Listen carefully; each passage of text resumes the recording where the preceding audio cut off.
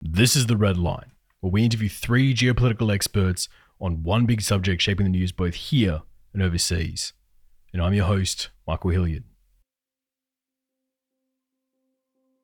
A few years ago, I was standing in a harbour in Hong Kong, just watching these huge, hulking container ships coming and going from the harbour. I felt like I was standing in the centre of world trade itself. But one thing that caught my eye was this tiny little tugboat with a Vietnamese flag on the deck for decoration. This tiny boat would go right up to these ships 20 times their size, bound for Europe or the US or parts of China, and through the power of this tiny tugboat, guide them into place. This tiny boat was simply pushing around these apartment block sized container ships with speed and what looked like relative ease. And I think that situation pretty much perfectly encapsulates Vietnam as a whole. The Vietnamese have gone up against some huge foes over the centuries, fighting off the French and the Americans, and even fighting off the Chinese when they tried to invade Vietnam. Vietnam has punched well above its weight for centuries now, but whilst the French viewed Vietnam as the Far East, far away from the world focus, Vietnam now stands at the very centre of the geopolitical chessboard, the very front line of an expansionist China. Whether it be the western borders with Laos or Cambodia, or the South China Sea hotspot only miles from the Vietnamese coast, or even the northern land border with China itself, Vietnam is right in the path of China's ambitions. But can Vietnam once again push aside the bigger ship? Will Vietnam become the leader of the China-adverse Southeast Asian states? Or will Vietnam simply do their best to batten down the hatches as the storm around them escalates? Well, to discuss all of that, let's turn to our first guest. Part 1. In the Dragon's Shadow. There's obviously a very close historical and political connection between the ruling communist parties of the two nations. Vietnam, the Vietnamese communists would not have succeeded were it not for the support that China offered, as well as the against the French, the sanctuary of being able to cross into, the Chinese frontier and hide out there. And so, there is a sense in which the two communist parties have a certain degree of overlapping interest. They have an interest in sustaining their rule in a post-communist world. They see to a certain extent that their destinies as communist parties are bound to one another, and they have similar interests in preventing what both describe as American or Western-led attempts at prompting a peaceful evolution toward a form of democratic rule, which would of course involve the Communist Party no longer being in power. That said, layered atop this this historical and political affinity between the two communist parties is a wider history of resistance on the part of the Vietnamese state to Chinese incursions of various kinds. In many ways, Vietnamese national identity has been formed in reaction to China. There have been repeated interventions from the various Chinese dynasties into Vietnam, invasions. There was a period of nearly a millennium in which the northern part of Vietnam was ruled as a part of a Chinese empire, and this has inculcated a fierce suspicion of China among the Vietnamese public. I mean, the Vietnamese nationalism has a very strong anti-Chinese valence. And so, if you talk to ordinary people in Vietnam, you get this very strong sense of suspicion, hostility toward China and its ultimate designs on Vietnam. Sebastian Strangio is an author, analyst, and reporter focusing on East Asia. He's also the Southeast Asia editor for The Diplomat and has been reporting from the region now for years. We're very happy to have him on the show today. The Vietnamese Communist Party is in a very tricky position. On the one hand, it's got these shared interests with its counterpart in Beijing. It trades a huge amount with China, has a very large trade deficit, and relies on a lot of supply chains that originate in China for its own export-led growth. At the same time, you have a Vietnamese population that is incredibly suspicious of the Vietnamese Communist Party's relationship to the party in Beijing. There is a lot of suspicion that it is selling out Vietnamese interests to China. And as a result, you see a very interesting overlap between pro-democracy sentiment in Vietnam, people who want reform to the political system, and they want the Communist Party to open the country up to free elections and so forth. You see a very close overlap between that and criticisms of the party for being too close to China, this sort of nationalist claim that Vietnamese interests are being sold out. The core of the Vietnamese foreign policy these days revolves around Vietnam's four no's. Can you take us through what these are and why these are so important to Vietnamese foreign policy? Okay, so the four no's are no military alliances, firstly. Secondly, no affiliation with one country to counteract another. Thirdly, no foreign military bases on Vietnamese territory. And fourth, no use of force or threats to use force in international relations. And these four no's have been formulated as part of Vietnam's post-Cold War attempt to establish, a delicate balance in its relationship between the superpowers. The Vietnamese Communist Party is, intensely aware of the crushing proximity of China to Vietnam. During the 1980s, the Vietnamese attempted to live in the shadow of a hostile China. At that point, the two nations were in a state of de facto civil war. After a short and incredibly destructive invasion of northern Vietnam in February and March of 1979, the rest of the 1980s were a period of intense hostility between the two powers, and the Vietnamese realized that that it was very difficult for them to survive in a state of enmity with China.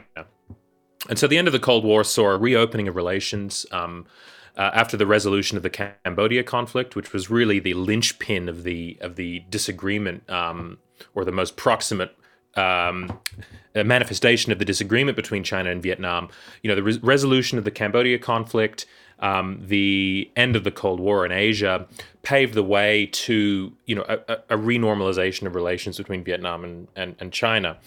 But in order to Vietnam was forced to maintain as it began to establish relationships with the United States and other Western powers. It found itself in a position of having to sort of reassure the Chinese that it would not be used as a cat's paw of Western powers, aiming to contain China. This sort of Chinese perception of a chain of encirclement binding it ever more tightly into its own neighborhood has been something that's been a real concern. And so they formulated the four no's, and the four no's were, intended to a certain extent to assuage Chinese concerns that Vietnam would one day, become, the ally of a hostile foreign power. It also, benefited Vietnam just in the sense of allowing it to maintain a credible position of neutrality and balance between the various superpowers. And so, the Vietnamese have continued to focus on, and assert the four no's in their relationship with the United States as relations have improved. And there's been a certain strategic convergence between Washington and Hanoi over shared concerns about China. There are limits to how far Vietnam is willing to go in formally sort of either formally allying itself with the United States or establishing a strategic partnership with it. Historically, whenever Vietnam has been viewed in Beijing as an adjunct of a hostile foreign power, those have been the periods of greatest tension between China and Vietnam. And so I think that, the Vietnamese have a very strong interest in maintaining, a position of omnidirectional engagement with everybody. They want to be friends with as many large and important countries as they can be. The Vietnam War, we all know, has been over for almost 50 years now. Has the tension between Vietnam and Washington subsided? And what is that relationship like today? Well, there's been a considerable strategic convergence between the countries, as I said. As the United States has become more concerned about Chinese assertiveness in the South China Sea, it has found a willing partner in Vietnam, which desires a stronger deterrent against China. I would say that the relationship between the U.S. and Vietnam is generally pretty good, but there are some areas of tension that remain. One of those, of course, has to do with or reflects the close relationship that the Vietnamese Communist Party has with its Chinese counterpart, and namely the shared interest that the two have in maintaining their hold on power. This has put among the securocrats, at the upper echelons of the Vietnamese Communist Party remains a certain suspicion of the United States and its ultimate intentions in Vietnam. This idea that the U.S. might, try to foment some kind of peaceful evolution away from communist rule, is still palpable in the upper ranks of the party. And so there's every time that the United States government criticizes the human rights situation in Vietnam or calls for the release of dissidents or what have you, that sort of like stirs up that concern that exists in Hanoi. The United States has systematically scaled down its criticisms of the Vietnamese human rights situation. In 2014, it formally pledged to respect Vietnam's political system, which was in Hanoi was seen as a very important step in improving the relations between the two countries. So there's that sort of ideological question. There's just the broader issue as well of the looming presence of China. Every step that the Vietnamese have taken in the direction of the United States has been accompanied by anxious backward glances at Beijing. And everything that they do has to be, weighed in terms of how it will be viewed by the Chinese, given the proximity of China, the economic intertwinement of the two countries, and the need to maintain workable, good relations with a nation with which the Vietnamese have had a very long history of conflict. Has imposed certain limits on how far Hanoi is willing to go in creating like either a formal alliance or a closer partnership with the United States. It's still trying to keep these two superpowers in a state of balance. And Vietnam has a number of pretty glaring security problems around this issue as well. For one, the country relies on its rivers like the Mekong for so much of its transport, trade, and supplies. But these rivers begin in China and Laos. And China is building numerous dams upstream to the river at the moment, putting the control of Vietnam's water supply in China's hands. Is this a concern in Vietnam at the moment?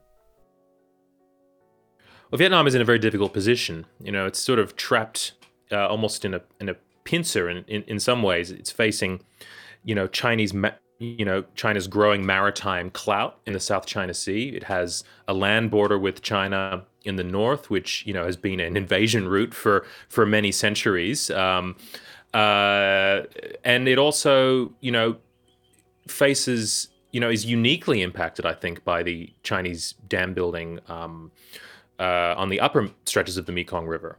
The problem for the Vietnamese is that, the very broad, slow-moving stretches of the Mekong that exist within Vietnam, which is mostly delta. This is the point at which the Mekong reaches the South China Sea. This is not these are not stretches of the river that are very well, they're very conducive to the production of hydropower. In China's Yunnan province, meanwhile, these are the upper reaches of the Mekong River. The river flows through very deep channels. It's very quick moving. This is ideal for hydropower generation. And so what you have basically is the Chinese deriving a good deal of the benefit of hydropower exploitation of the Mekong and exporting most of the environmental externalities downstream. And of course, those are most pressing in the delta. Laos and Thailand could conceivably benefit from hydropower dams of their own. But this is not something that's available for the Vietnamese. So they're bearing all of the cost with none of the benefit. Add to that, broader effects of climate change, encroaching salination in the Mekong Delta, over farming, over cultivation in that region of the country, which is an intensive agriculture region, and you have real problems. And this is, really magnified the asymmetry that already exists between China and the nations of the lower Mekong. It's put the Vietnamese in a very difficult situation. I mean, they've been quite outspoken about, the need for efforts to manage the effects, calling on the Chinese government to share data about, its release of water from its upper Mekong dams in order for the nations downstream to, adjust to the, what are increasingly erratic swings in the water levels of the lower Mekong. But really, it's it's really at China's mercy in many ways, and I think that the coming decades are going to be a very are going to bring a lot of serious challenges to, the millions of people who rely on the Mekong Delta for their livelihoods. The other geographic problem for Vietnam is the choke point around the Annamese Mountains through the middle of the country. And for people unaware of what Vietnam looks like, it kind of looks like a very long hourglass, with the bigger areas in the north and south, and through the middle, it's quite thin, with the Laotian border on the west and the South China Sea on the east. The gap between these two is just a little over 40 kilometers wide, with only a few roads going through the Annamese Mountains. An enemy of Vietnam would only need to take a few of these roads across a 40-kilometer gap to effectively cut Vietnam in half again. Historically, Vietnam got around this problem by pushing into Laos and Cambodia to gain some strategic depth. But that isn't really an option these days. How is Vietnam trying to compensate for this choke point problem? The Vietnamese Communist Party maintains a certain amount of strategic depth through its compliant relationships with Laos and Cambodia. Obviously, the two, the formerly Communist Party in Cambodia and the still Communist Party in Laos are both came to power with the support of Vietnamese armed struggle. Neither would have succeeded in coming to power were it not for the Vietnamese. And so, for many years there's been a close security cooperation between Vietnam and these two fraternal nations. There is very close interprovincial relationships across the sensitive borders, and I think all of these are sort of designed to prevent the intervention of any hostile outside force, even though that's something that's increasingly unlikely nowadays. During the 1980s, of course, there were armed rebels still active in the mountains of Laos. There was a large Vietnamese troop presence in that country for throughout that period, and so it's within living memory that these borders have been under some kind of threat. And I think that the Vietnamese maintain a degree of strategic depth by maintaining close relationships with the governments in Vientiane and Phnom Penh.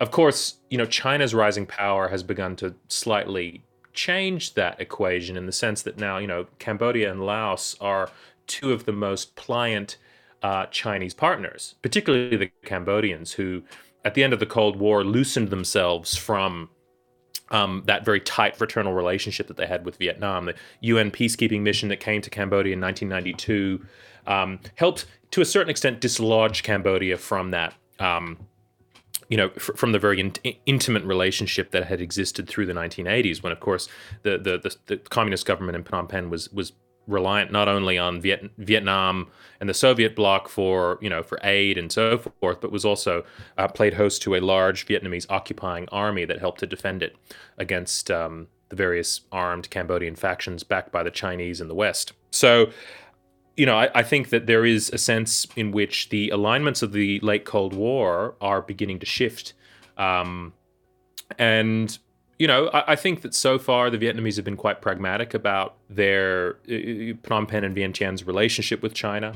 But I do think there is, a certain sense, that there's probably concern in Hanoi about, the extent to which these two nations have welcomed Chinese largesse and have built political relationships with China. But like everything else, I think the Vietnamese are hoping that they can maintain, just as they do with their relationships with China, a healthy balance between their historical relations with Hanoi and their current relations with Beijing. A regularly overlooked factor when talking about Vietnam is their new importance in the global supply chain.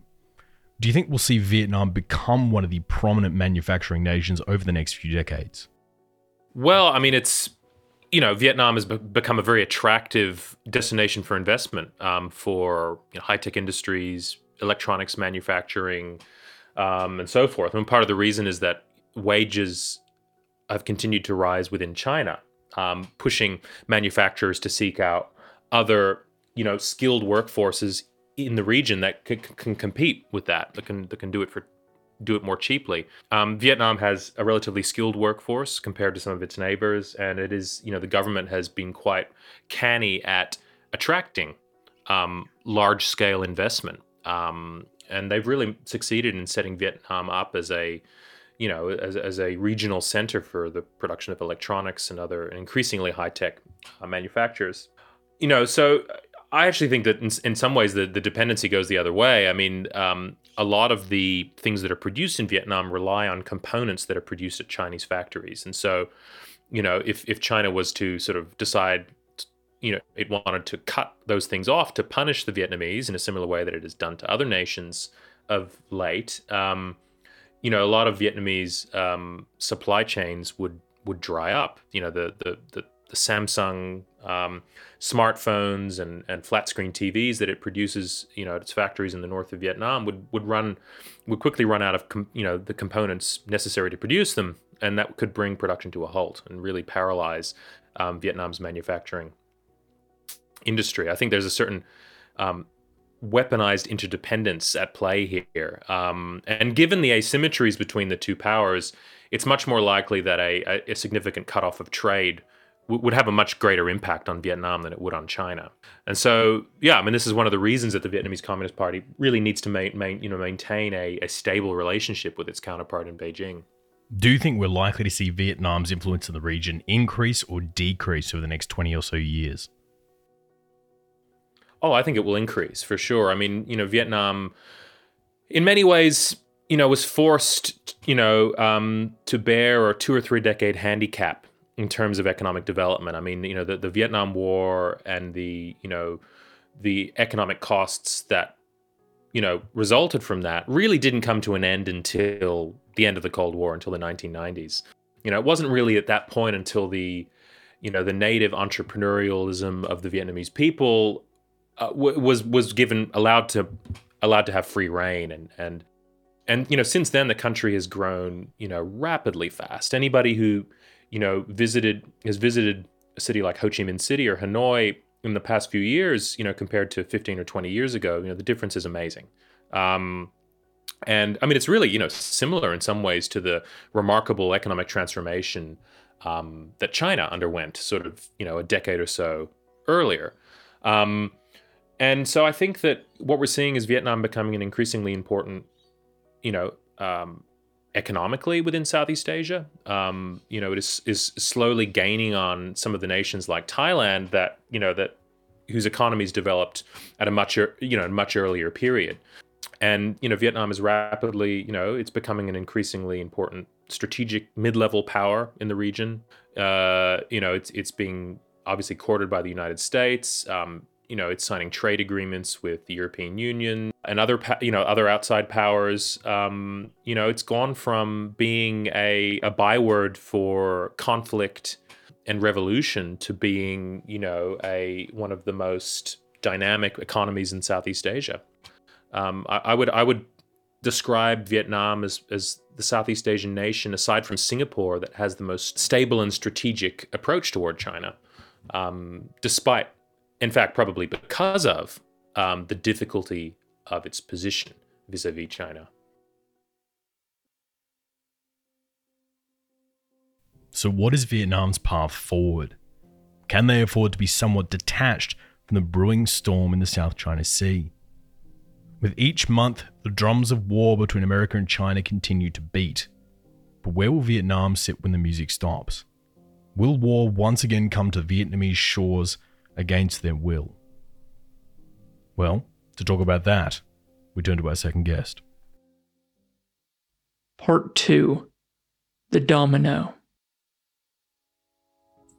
Well, Vietnam is a country of a long history, but in recent years, I think the development of it's been very fast and rapid.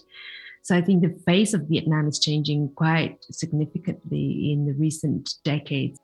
Huong Le Tu is an expert in Asian regional security for the Australian Strategic Policy Institute. Huong has written a number of fantastic papers on Vietnam and their role in the growing tensions in the Southeast Asian region between the US and China. She joins us today. Well, you still see post-war effects, which is the continuous wars have had lasting effect on the psyche of the nation, but also on its socio-economical situation.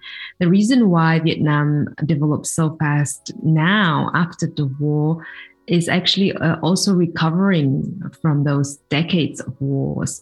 So had it not been for wars, I think Vietnam would be in a much different position and probably much more affluent as well. But it took Vietnam many, many years, and it's still taking it to a degree to recover from the costs of war, including the economic cost of war. And I think after the war, it was after precisely the war with the US that ended in 1975, but also after that, Vietnam had fought with Cambodia and a short border war with China. So after those consecutive wars, Vietnam was diplomatically very isolated, didn't have much economic and trade relationship with the world. So it was sort of left to its own, still suffered a number of economic sanctions. So all those years along, I think Vietnam had been recovering from the effects of war and post-war political situation. With the war ending almost 50 years ago, how would you sum up the relationship between Hanoi and Washington these days? The relationship is much better these days. I think it took two countries quite a while to reconciliate it. It's still an ongoing process. And a lot of things still needs to be addressed, including the legacies of war, including clearing the leftover remaining landmines and unexploded ordnance, and clearing the land from the Agent Orange that was contaminating the land and affected livelihoods and lives of people there. But I think in general, it took two countries quite some time to reconciliate. And at the moment, I think it's probably one of the best time of the bilateral relationship. The two countries are working hard to gain mutual trust again. And just so happened that at the moment, there's a lot of strategic convergence between the US interests and views on the geopolitical situation in the region that converge with Vietnamese also views on the security situation in the region, particularly in terms of geostrategic concerns. So there is a lot of room for two countries to develop their mutual relations, not only in security terms, but also in cooperation, in diplomatic, people to people, but and increasingly closer economic relations. At the end of the Vietnam War, the North Vietnamese moved in and conquered the south of Vietnam. Obviously, that was a long time ago, but is there still a north-south cultural divide remaining in the country today? Obviously, it was a process to unify the country under one political system, which was the communist that prevailed. It took some time. It was tough in the beginning. Obviously, it was tougher for the South that enjoyed different type of political governance. But I think it's been a long process. Obviously, this is one nation. There are cultural differences. Obviously, people from the North and people from the South had cultural differences regardless of political divide. There's difference in culinary, in climate, in people's temper, as they say as well. So those differences will remain, but in terms of political differences, it's been several decades already of that reconciliation between North and South. So there isn't that much of political divide anymore. Vietnam obviously sits in an incredibly volatile geopolitical hotspot at the moment around the South China Sea. And things seem to be ramping up even further with the announcement of the AUKUS treaty between the US, Australia, and the UK. How is Vietnam reacting to this rising power competition between the US and China, with Vietnam smack in the middle? And with that in mind, what was Vietnam's reaction to the announcement of the AUKUS treaty? I think Vietnam has been quite careful and sort of measured in its response, and very different from quite strong response from Indonesia and Malaysia in the beginning after Australia announced the AUKUS. I think most of those reactions were actually addressed to Australia, not so much to the UK or the US. The Ministry of Foreign Affairs of Vietnam has released a statement, very short and quite enigmatic statements, referring to peace, stability, and cooperation in the region. But I think the key word in this statement was that all countries have responsibility to contribute to this common goal, which is peace, stability, and cooperation in the region.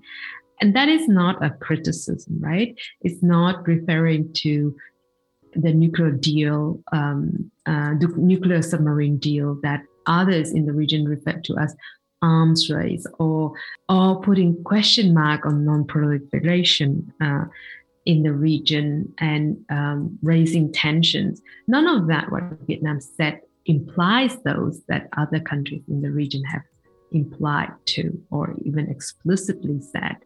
So I think in general, it's quite a positive response. Behind the doors, I think the conversation is that in Hanoi, the conversation are that Australia has every right to take care of its own national security and take measures that will secure its defense in the area of great power competition, as long, of course, as it doesn't lead to too much of an arms race. But at the same time, Vietnam also very much understand the need to invest in own deterrent capability, right?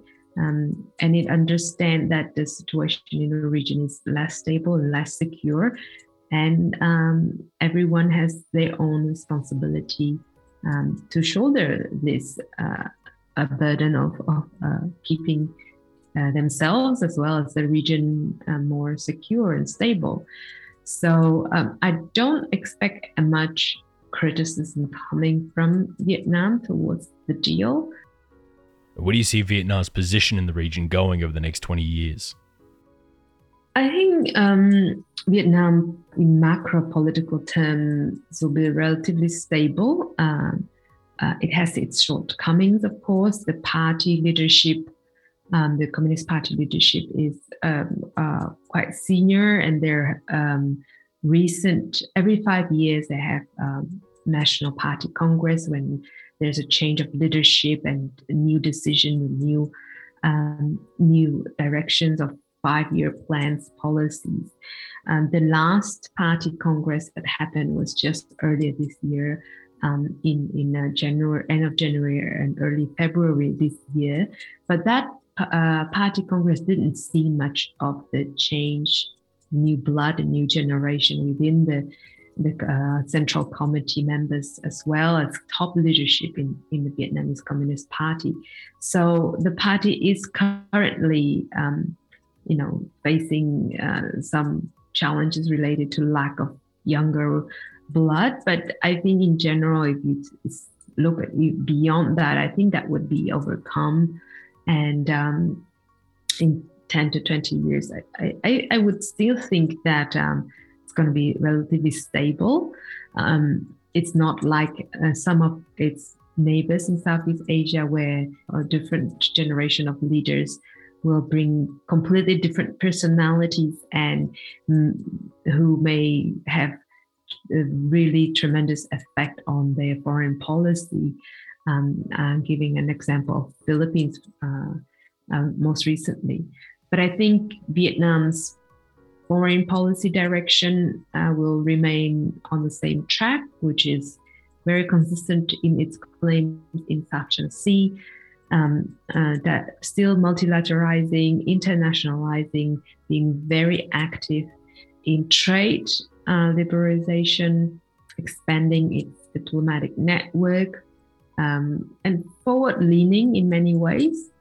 Internally, it might stay relatively conservative unless, like I said, there's a generation change within the leadership party. And in a way, it might be quite inevitable. Vietnam is widely seen as one of the most crucial geographical spots in the entire world. To its west lay the newly emerging economies of Thailand and India. To its south lay the sleeping giant of the region, Indonesia, as well as the now far more active and aggressive Australia and the US fleets that accompany her. To the east lay the most contentious waters in the entire world, the South China Sea. But to its north lies the country where they either become Vietnam's greatest ally or its greatest enemy, China. Vietnam has been at war with China many times over the previous centuries, the most recent being just in 1979, and China has looked southward for expansion now for almost as long. But what is the relationship like between Hanoi and Beijing? Can Vietnam be the nation to topple a giant again? Or will they fall into the gravitational pull of the regional giant? Well, for that, we turn to our third guest. Part 3. Boxed in. Vietnam really has transformed its role in Southeast Asia and its position in Southeast Asia over the course of the last 15 years, 20 years almost. When they joined ASEAN, the Association of Southeast Asian Nations, in 1995, they were, along with Laos and Cambodia, essentially a charity case being integrated into that organization. And fast forward to 2021, they're in every respect a leader, a dynamic country with a growing population, young and hungry and eager to use the organization and provide leadership in the region. Gordon Flake is the CEO of the Perth US Asia Centre and one of the world's leading authorities on strategic developments in the Indo-Pacific. Gordon has worked with a wide range of national governments in defence issues and strategic planning, and is also a lecturer at the University of Western Australia. I'm glad to have Gordon back on the show today. A fundamental difference that I think few understand because of their history. And if you'll indulge me, I'll just give you a little bit of a personal anecdote. In 2010, I took my board of directors to Vietnam for a couple-week-long trip in everywhere from Hanoi to Ho Chi Minh City. And every single conversation we had turned immediately to China. And this is quite a contrast to, at the time, think back to 2010, when countries like Korea and the others were talking about the country that would not be mentioned, certain countries. Well, the reality is the Vietnamese were acutely focused on China, and it's because they have such a long experience with China being their next door neighbor. And I'll relate the specific experience of Hu Ngoc, this, at the time, 80-year-old national living treasure. I think he must have passed on by now, historian. And he offered to give us 1,000 years of Vietnamese history in 1 hour. And as he launched off his explanation, he gave it quite simply. He said, Vietnam. Viet means people, Nam means south. And now you may ask yourself, where are the people of the north? Let me tell you. For 1,000 years, China occupied our land, and during that time, many people decided to become Chinese. They assimilated. But Vietnam is by name and definition the people who do not want to be Chinese. And it was just this sharp, stark statement that was surprising, and is still surprising today in a region like Southeast Asia, where most countries are quite circumspect about talking about or even calling out China. The Vietnamese have their own self-perception, that they eventually defeated and chased out the Chinese. They defeated the French. They defeated the Brits. They defeated the Americans. And so with a sense of victory, there's not a sense of victimhood, but rather self-confidence. And that really makes Vietnam stand apart in the region. I think one of the biggest litmus tests around this relationship is the Vietnamese worries about the Chinese dams being built on the upper Mekong in China and Laos. Do you think Vietnam is right to be worried about these? Vietnam shares with Laos and Cambodia concerns about what China is doing upstream on the Mekong, and it's impacted by it tremendously. Interestingly, if you go back to the end of the Vietnam War, 1975 through 1980 or so, Vietnam was generally presumed to be a relatively malign influence among its near neighbors, Vietnam and Cambodia in particular. In Cambodia, obviously, they played a very important role in chasing out the Khmer Rouge, ending the horrors of the killing fields of Pol Pot in that era. And in Laos, they still had a very strong, influential role in both of those countries. Vietnam plays a very important role as a bit of a counterbalance to China. And now, obviously, Vietnam faces the same dynamics that the others do as well. But I think if you'd asked me the question when I took my very first trip to Laos back in the early 1990s, there was deep concern about Vietnamese influence in Vientiane. Today, I think Vientiane and Phnom Penh alike would view Vietnam as an important partner to counterbalance or lessen Chinese influence, which is far greater and far more of a concern to them. With that in mind, who do you think has more influence over Cambodia and Laos? Is it Vietnam or is it China?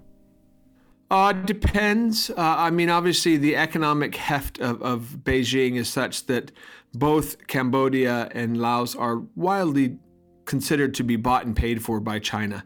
But I wouldn't understate the continuing and long-standing relationship ties that means that Vietnam remains very influential. If I had to give a balance of influence today, I'd probably push it towards China, and that is, despite the proximity, the geographic proximity of Vietnam, it's just 1.2, 1.3 billion people, and a deliberate attempt by China to influence it means that there are positions taken, say, in ASEAN that Laos and Cambodia might take that Vietnam would not like, that are much more influenced by Chinese investment than by Vietnamese. They're still not they're not peers by any means. You've got a population of 98 million in Vietnam compared to again 1.3 billion in China, and obviously the size of their economies are quite dramatic. Vietnam is the 40th largest economy in the world compared to the second largest economy in the world in China. So big gap still. Do you think Vietnam's main concerns are with its western borders with Cambodia and Laos, or the eastern border into the South China Sea? The concerns that Vietnam have extend beyond their land borders or their physical borders with Cambodia and are at this point heavily focused in the maritime borders on the South China Seas. So Vietnam has actually been probably the most vocal and most active resistant to Chinese positions in the South China Seas. And that includes countries like the Philippines or Malaysia or others who are climate states in that process. But having said that, Vietnam has its own land border with China. And I think as they see Chinese investment in Laos and in Cambodia, they have concern. And that goes back to my anecdote at the beginning. Their long, centuries-long, millennia-long history with China, I would be confident raises concerns that riparian states like Laos and Cambodia would fall too much under the sway of China, not in their interest. If there is a pushback in the South China Sea, Vietnam will be the effective front line, as the Vietnamese naval facilities in Haiphong are only about 200 kilometers from China's in Hainan. If there is a ramping of tensions between Hanoi and Beijing in the South China Sea over the islands they both claim, will Hanoi turn to India or Australia or the US to support them in the conflict? Well, it's actually more of an all of the above scenario. Obviously, the levels of communication, cooperation, coordination with the United States Navy is high. It's not a surprise that even in this COVID environment that there have already been very early, very high-profile visits by U.S. officials to Vietnam, including Secretary of Defense Austin and others. That relationship, I think, will only strengthen as Vietnam becomes increasingly concerned about issues in the South China Seas and its own role in the region. But it's not limited to the United States. I think you see Vietnam, like others in the region, welcoming the presence of a United Kingdom, a UK aircraft carrier, welcoming French and German and Australian ships in the region, welcoming an Indian role.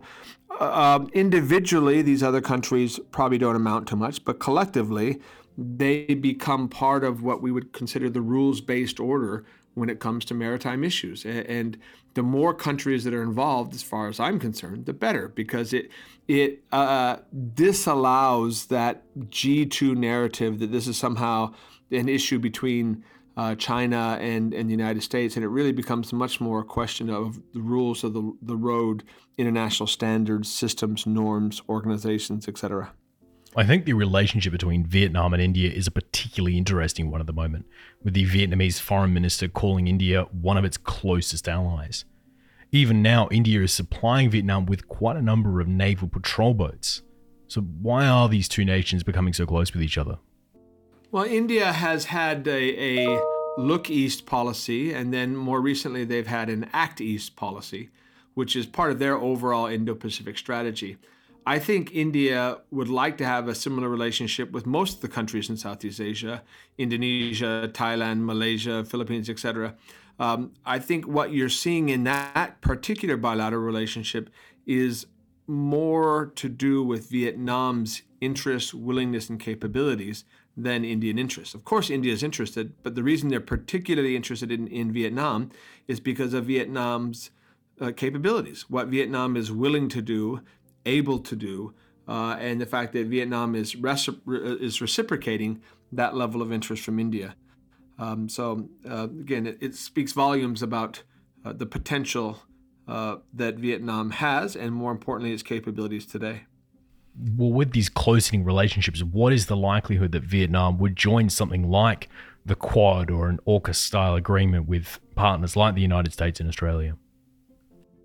I don't think any country is going to join the Quad in a specific anti-China alliance, because the Quad itself is not an anti-China alliance. Really, what it is a coordinating function, and an increasingly important one, of four like-minded countries in the United States, Japan, Australia, and India. And those countries are going to be seeking cooperation with other countries like Vietnam, like South Korea, like Indonesia, on a range of issues, depending on the issue and depending on the timing and the scenario. Vietnam continues to be governed by the Communist Party of Vietnam, the Workers' Party of Vietnam. And as a result, they have very long-standing and strong party-to-party ties with China, and they're not looking to antagonize or be enemies with China in the same way that none of the countries in Southeast Asia are looking to kind of make a formal choice. But at the same time, because they have their own territorial disputes, because they've got their own concerns and their own history with China, I think you're going to see them eagerly seeking hedging options, eagerly seeking other alternatives, which would include the Quad, but not in any formal way. During the Cold War, Vietnam had very close relationships with the Soviet Union. But how are the relations between Russia and Vietnam today? Oh, they're nostalgic. That, like so many things, I tend to still view largely Russia as the more irreverent people describe it as a gas station masquerading as a country. Now, that's obviously an overstatement, because as a nuclear power, as a member of the UN Security Council, they still have a very important international role, but largely as a spoiler. There is long-standing personal relationships, corporate relationships in Vietnam, but in no way, shape, or form does Russia have a major role in Vietnam's future. The Vietnamese army has famously fought off the Americans and the Chinese, and in the 70s, they also invaded Cambodia. But how capable is the Vietnamese military today? Well, again, if you're talking about numbers and resources and technology, you wouldn't put any one country up against China. And again, that remains the great fallacy of looking bilaterally at kind of U.S. versus China as well. Really, you have to look at the broader ecosystem, the broader networks that exist in the process. Vietnam has shown that despite the fact that in technology and resources, despite being overmatched in the colonial era or the historic era or during the Vietnam War era, in their ability to suffer, to marshal resources, to defend the homeland, if you will, is unmatched.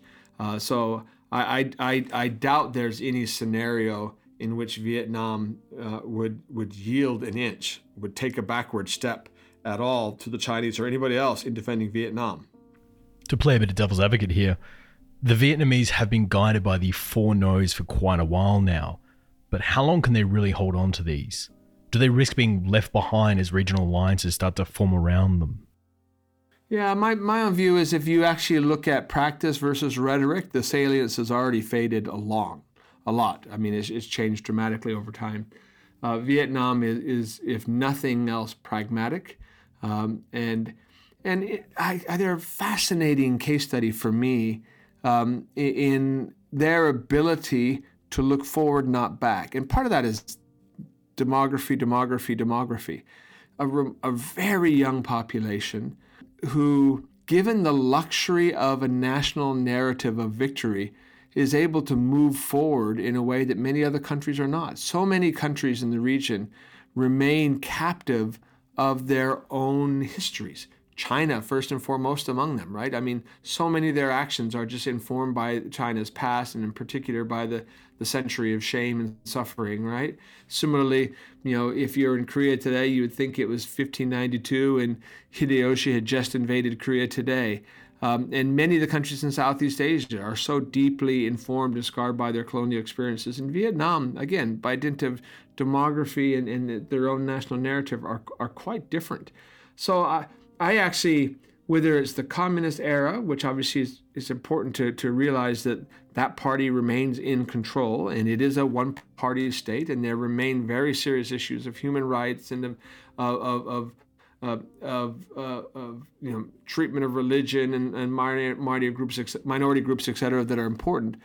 But in the end, it is a remarkably pragmatic country. So here you have this country that is a leader in ASEAN, that was a leader in getting the Regional Cooperative Economic Partnership Agreement across the line, that joined the World Trade Organization, that was a signatory of the Cooperative and Progressive Agreement on the Trans-Pacific Partnership, the CPTPP, when it was the country that had the biggest lift to qualify, and as a result will get the most out of that agreement. So they're leading in that front, and those relationships, I think, are far more important than the slogans of the past. Vietnam is looking to form close ties with a lot of its regional neighbours, like the Philippines and Malaysia. But at the same time, they also have large claims on big parts of the South China Sea, which overlaps with its regional neighbours' claims. How do these mutual claims of the South China Sea, that are the bedrock of the tension between nations like Malaysia and China, come into play when it's tensions between Vietnam and Malaysia? Well, you point out something which is really important. So much of our recent narrative on the South China Seas is China and the 9-dash line against everybody else, when the history itself is far more complex. It is everybody else against everybody else, right? They all have their claims, and their claims don't just conflict with China. China has just been the most egregious and has been the most overreaching in the scope and the clarity of its claims. But I've actually been struck by how little actual coordination and support there has been between, say, Taiwan, which itself is a claimant, but kind of adheres to a more maximalist Chinese kind of position, and the Philippines and Vietnam and Malaysia and Indonesia and the others, where candidly a coordinated effort against a more closely articulated and clearly overwrought Chinese position would be helpful, but you don't see it. I mean, so if you think back to the UN Special Tribunal, in the case that the Philippines actually took the Chinese to the court and won, it was the Japanese and the Australians and the Americans who were vocal supporters of that tribunal decision and of Philippines position, although the Philippines subsequently backed off of it, and the other claimant nations themselves were not vocal. So it's a complex issue. It's not as binary as you might think. Do you think the echoes of the Vietnam War are still in the psyche of defense planners in Vietnam, worrying about bigger nations coming in and attacking them? Do you think this factors into the decisions that are made by Hanoi at the moment? Oh, yeah. Both in, say, here in Australia and in the United States, there are far more people who view Vietnam through the prism of the Vietnam War there than there are in Vietnam. And part of that is by dint of demography, right? A very young demographic who, the vast majority of which were born after the war and who are very much focused on economic opportunity. And so, the public opinion polls, views of the United States are remarkably positive, in terms of desired economic partners, across the board. Vietnam has moved on in a way, and I was talking about this earlier, that few other countries in this history-obsessed region have. And that's not to say Vietnam doesn't have a history, but I'm really interested in this from an academic level. Defeat, whether you're talking about World War II and Poland or whatever, defeat in some ways freezes your historical narratives and binds your historical narratives in a much more powerful way than does victory. So, China, having suffered so much during the period of colonization at the hands of European powers, now is still so wrapped up in that narrative and reversing that narrative. Almost every action still remains part of that and their own fear of their own internal divides. Where Vietnam has just got to, despite how horrifically they suffered during the Vietnam War era, and even prior to that, right, during French occupation, are remarkably forward focused. And I find that to be an admirable characteristic that we should all learn from. And my last question is, do you think that Vietnam is set to take a almost leadership role in the Southeast Asian region? I'm very bullish on Vietnam. I think that's probably obvious from my comments to this point. They will continue to grow in terms of size, population, economic heft, and importance regionally. Again, it's just by dint of their performance. And so I think, going back to your earlier questions, why is the U.S. so keenly interested in Vietnam? Why is Australia? Why is Korea? Why is Japan? Why is India? The reason is because of Vietnamese capability and because of their trajectory. And I think, at this point, you're pretty wise to bet on Vietnam. Vietnam has proven itself time and time again as a nation to be taken seriously. It has endured attacks and hardships that would have broken almost anyone else. But the China question is the big challenge Vietnam now faces. Whilst the eye of the storm was once the Western Front in Europe, or a divided Berlin, now the eye of the storm is right here on the Vietnamese coast. Vietnam is trying to do what it can to stay neutral and walk a fine balance. But can that really last forever? Would a change of government away from the Communist Party in Vietnam force Hanoi down a different road? Or will the economic dependence on China simply force Vietnam to remain passive? Or will Vietnam simply take the mantle as the leader of ASEAN from a somewhat reluctant Indonesia? These are questions still yet to be answered. But if there was any nation that would be able to pull off the impossible, I would almost certainly think it would be Vietnam. Thank you so much for tuning into the show this week. It has been another big month for us here at the Red Line. October 7th is actually the Red Line's 2-year anniversary of the show, with 53 episodes and not a single fortnight missed over that 2-year period. And with September being a record month for listenership, we could not be any more appreciative of all the support and love you guys have shown us. And to celebrate our 2-year anniversary, coming up we have a bunch of bonus content coming out, such as some behind the scenes videos with the entire Red Line team, our 4th geopolitics pub quiz, as well as myself and the senior staff playing an open game of Hearts of Iron this weekend on our Discord server. And we're looking for some friends and fans of the show to jump on and play the game with us. There are a lot of countries to play, so the more the merrier.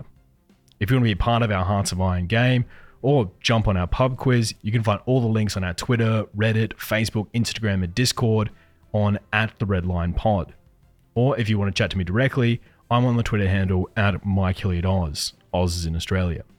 Otherwise, you can visit our website, www.theredlinepodcast.com. As just a small token of appreciation, we are also reading out the latest Patreon's name to sign up as of time of recording. So a big thanks for this episode goes to Neil Powell, who is our latest Patreon. This show would not be possible without the support of our Patreons, who donate a small amount of money each week to help us keep this show going. For our existing Patreons, though, we've updated our website to dedicate each of our episodes to an individual Patreon. So check out our website to see which of the episodes we've dedicated to you if you are a current Patreon. But if you aren't a Patreon yet and you feel that you could donate a couple of bucks a week, we would greatly appreciate it, as it helps us keep this show running. But for now, this episode on Vietnam is dedicated to our fantastic new friend, Neil. As usual as well, here are our 3 book recommendations if you want to take this subject further. The first is In the Dragon's Shadow by Sebastian Strangio, for a look into China's ambitions in the region. The second is Asia's Cauldron by friend of the show Robert Kaplan, for an idea on how important the South China Sea question is to solve over the next few years. The third is Vietnam, Rising Dragon by Bill Hayton, for a look at the internal politics of Vietnam. I want to give a thanks to our guests as well, Sebastian Strangio, Huang Li Tu, and Gordon Flake. All of you were amazing to work with on this one, and we really look forward to having you back on the show. I also want to thank my entire team, Owen Swift, the producer, Perry Grace and Daniela Zuvello, our research assistants and writers, Mark Spencer, our second voiceover artist, Joe Hawthorne, our audio cleaner, Marissa Rafter, our videographer, and Nick Much, our field correspondent. There is no way we could have got to 2 years without this amazing team, and I am the luckiest man to have these guys behind me. The last thanks, of course, goes out to you for tuning into the show. It's been 2 years, 53 topics, dozens of articles, and there is no way we could have gotten here without all of your support. And I really do still love being part of this show. So thank you for being with us. In some case, some of you have been with us for 2 years, and I really can't even begin to say how much that means to me. We've had so much fun over this last 2 years, and I really look forward to the next 2. The show will be back in another fortnight with another international episode. But until then, thank you, and good night. The views and opinions expressed in this episode are solely those of Michael, our guests, and the Redline podcast. They do not represent any government or organization and are solely our own. For more information, please visit theredlinepodcast.com.